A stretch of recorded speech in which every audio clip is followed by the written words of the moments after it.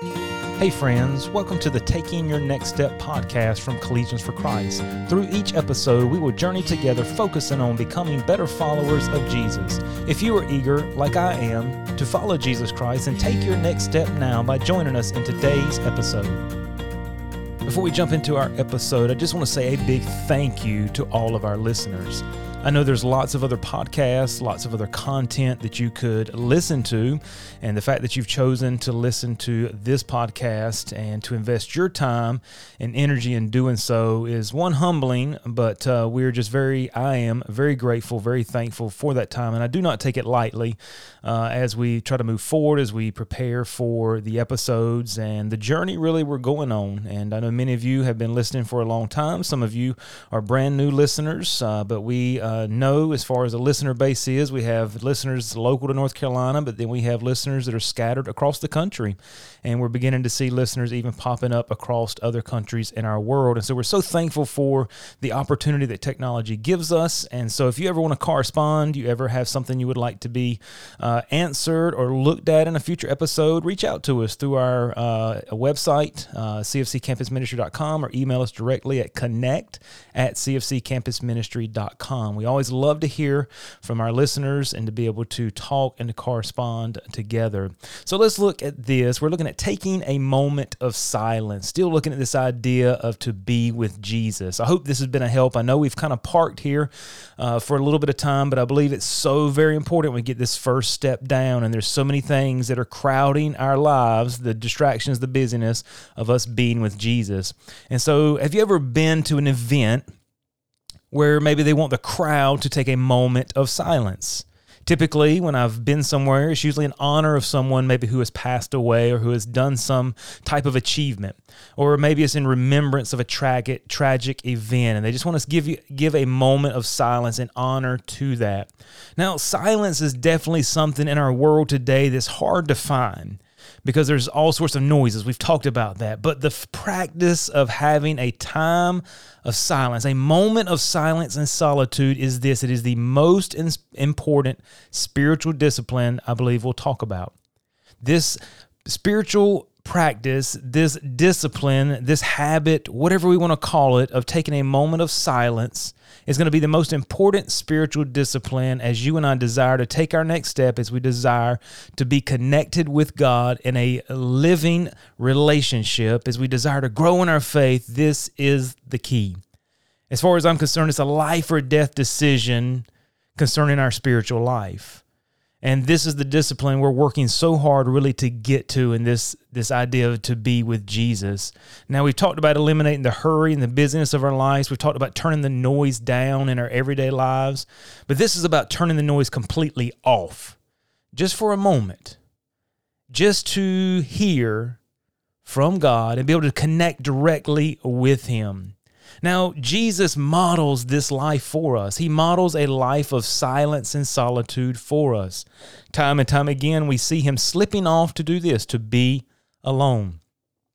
And you best believe if Jesus needed silence and margin in His life, then you bet we do too, if not more. So on today's episode, we'll examine Jesus' life and His pattern for this spiritual discipline. How often did He do it? How did He do it? Then on Thursday, we'll talk about some practical steps that you and I can do to implement this practice of Jesus into our personal lives. And so I just want to read a few verses as we kind of go through. I don't want to read the full passages just for the sake of time, but just to give us an idea, we're going to walk through a few passages in the book of Mark and see how Jesus practiced this very discipline and see how it can be very important for us to do the same. Now in Mark chapter 1, the book of Mark is fast-paced. It just begins with Jesus ministering. We come to Mark chapter 1, verses 12 through 13, and it says, "And immediately the Spirit driveth him into the wilderness. And he was there in the wilderness 40 days, tempted of Satan, and was with the wild beast, and the angels ministered unto him." Now, this is a summary. Luke gives us in great detail all that would happen there. But he's led into the wilderness for these 40 days where he would be tempted severely by Satan. Now, when you hear wilderness, what comes to your mind? Wilderness means an uninhabited place. It means waste, desolate. You say, what is the wilderness? It is a quiet place. It is a place removed from the distractions. It's a place removed from the busyness of life. The wilderness is a quiet place. It's a place of silence and solitude. Now, when we typically think of this wilderness where Jesus was, we typically think of it maybe as a place of weakness. I've viewed it that way many times. Why? Well, one, Jesus was all alone. And many times in our isolation, us being alone, we can find that we're very weak. You know, we need to be around people. Even Solomon talks about that in Proverbs. We're strong when there's more than one person. So we need to be around people. We need to be around stuff. We need to be around busyness to feel strong. Here in the wilderness, Jesus was all alone, which would make us think here was a time of weakness for Jesus. Secondly, Jesus was fasting, and fasting can make us physically weaker than maybe we normally would be otherwise. And so we think we need to be at our physical peak at all times in order to be strong. But here we find Jesus alone. We find him fasting. And then thirdly, here we see Jesus was spending time in silence. And silence can be this. It can be very deafening. And silence can even be scary for some of us because it's just too silent. There's nothing there. But can I say this, as we would think that this wilderness was a time or a place of weakness, we thought, well, this is when Satan had Jesus. He got him at his weakest point. Nope. You see, the wilderness was not a place of weakness.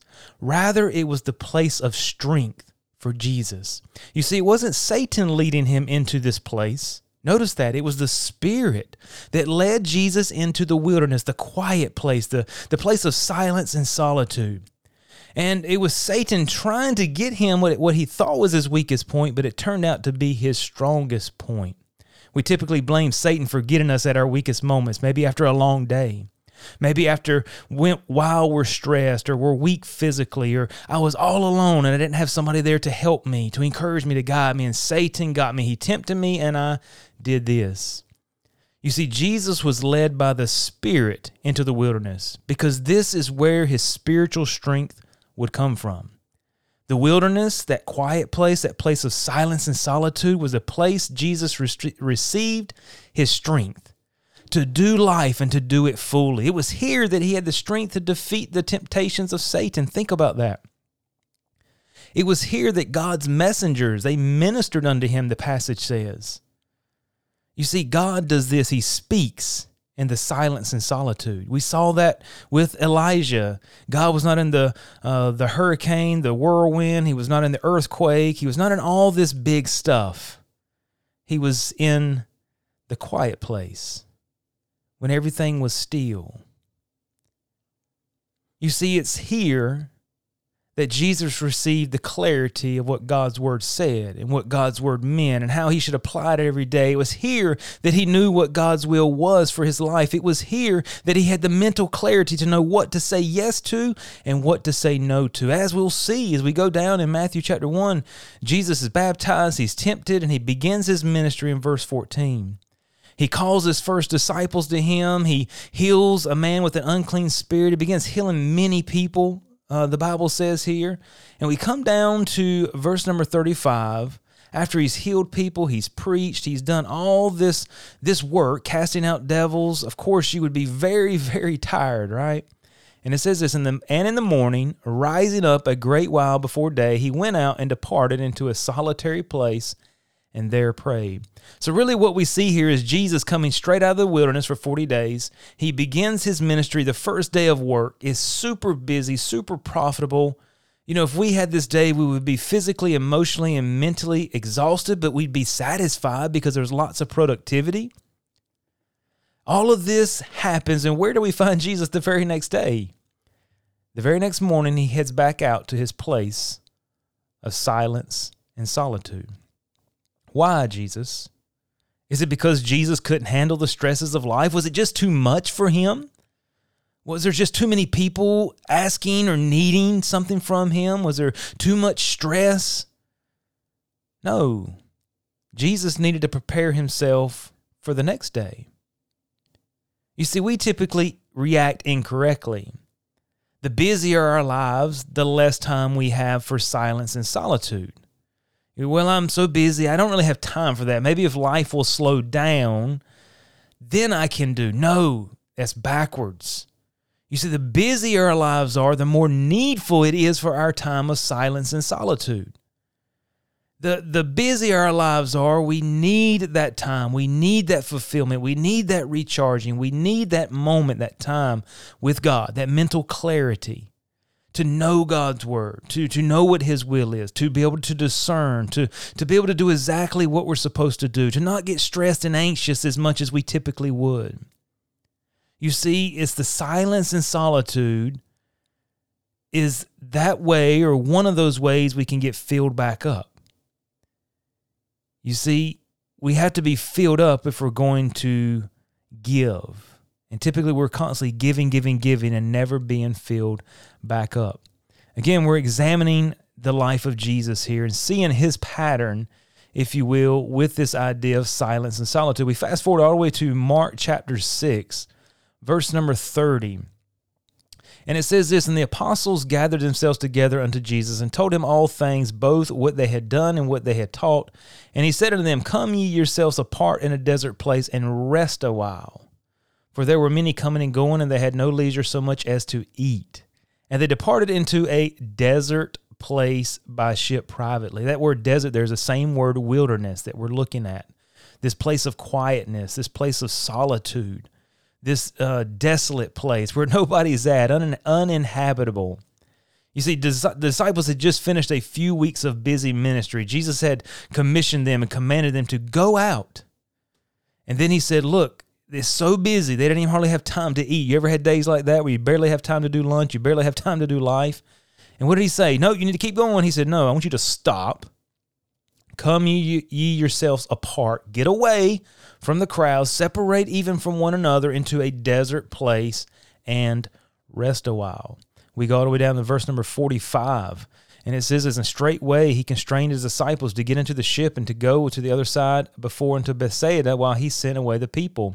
And when he had sent them away," watch this, "he, Jesus, departed into a mountain to pray."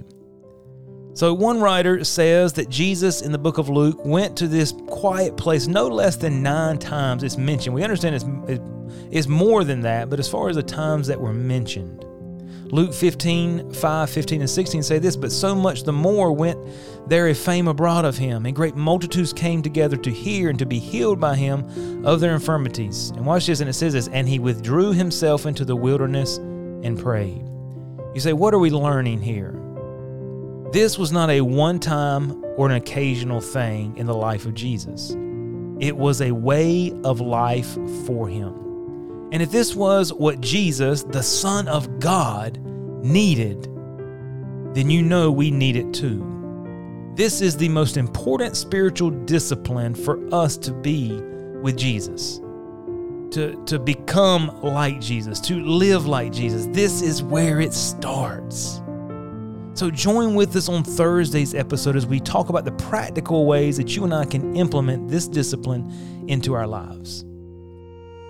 Thank you for taking the time to listen. If this podcast has been helpful to you, please share it with a friend or subscribe to stay up to date on the latest episodes. You can connect with Collegians for Christ online for more information and resources at cfccampusministry.com.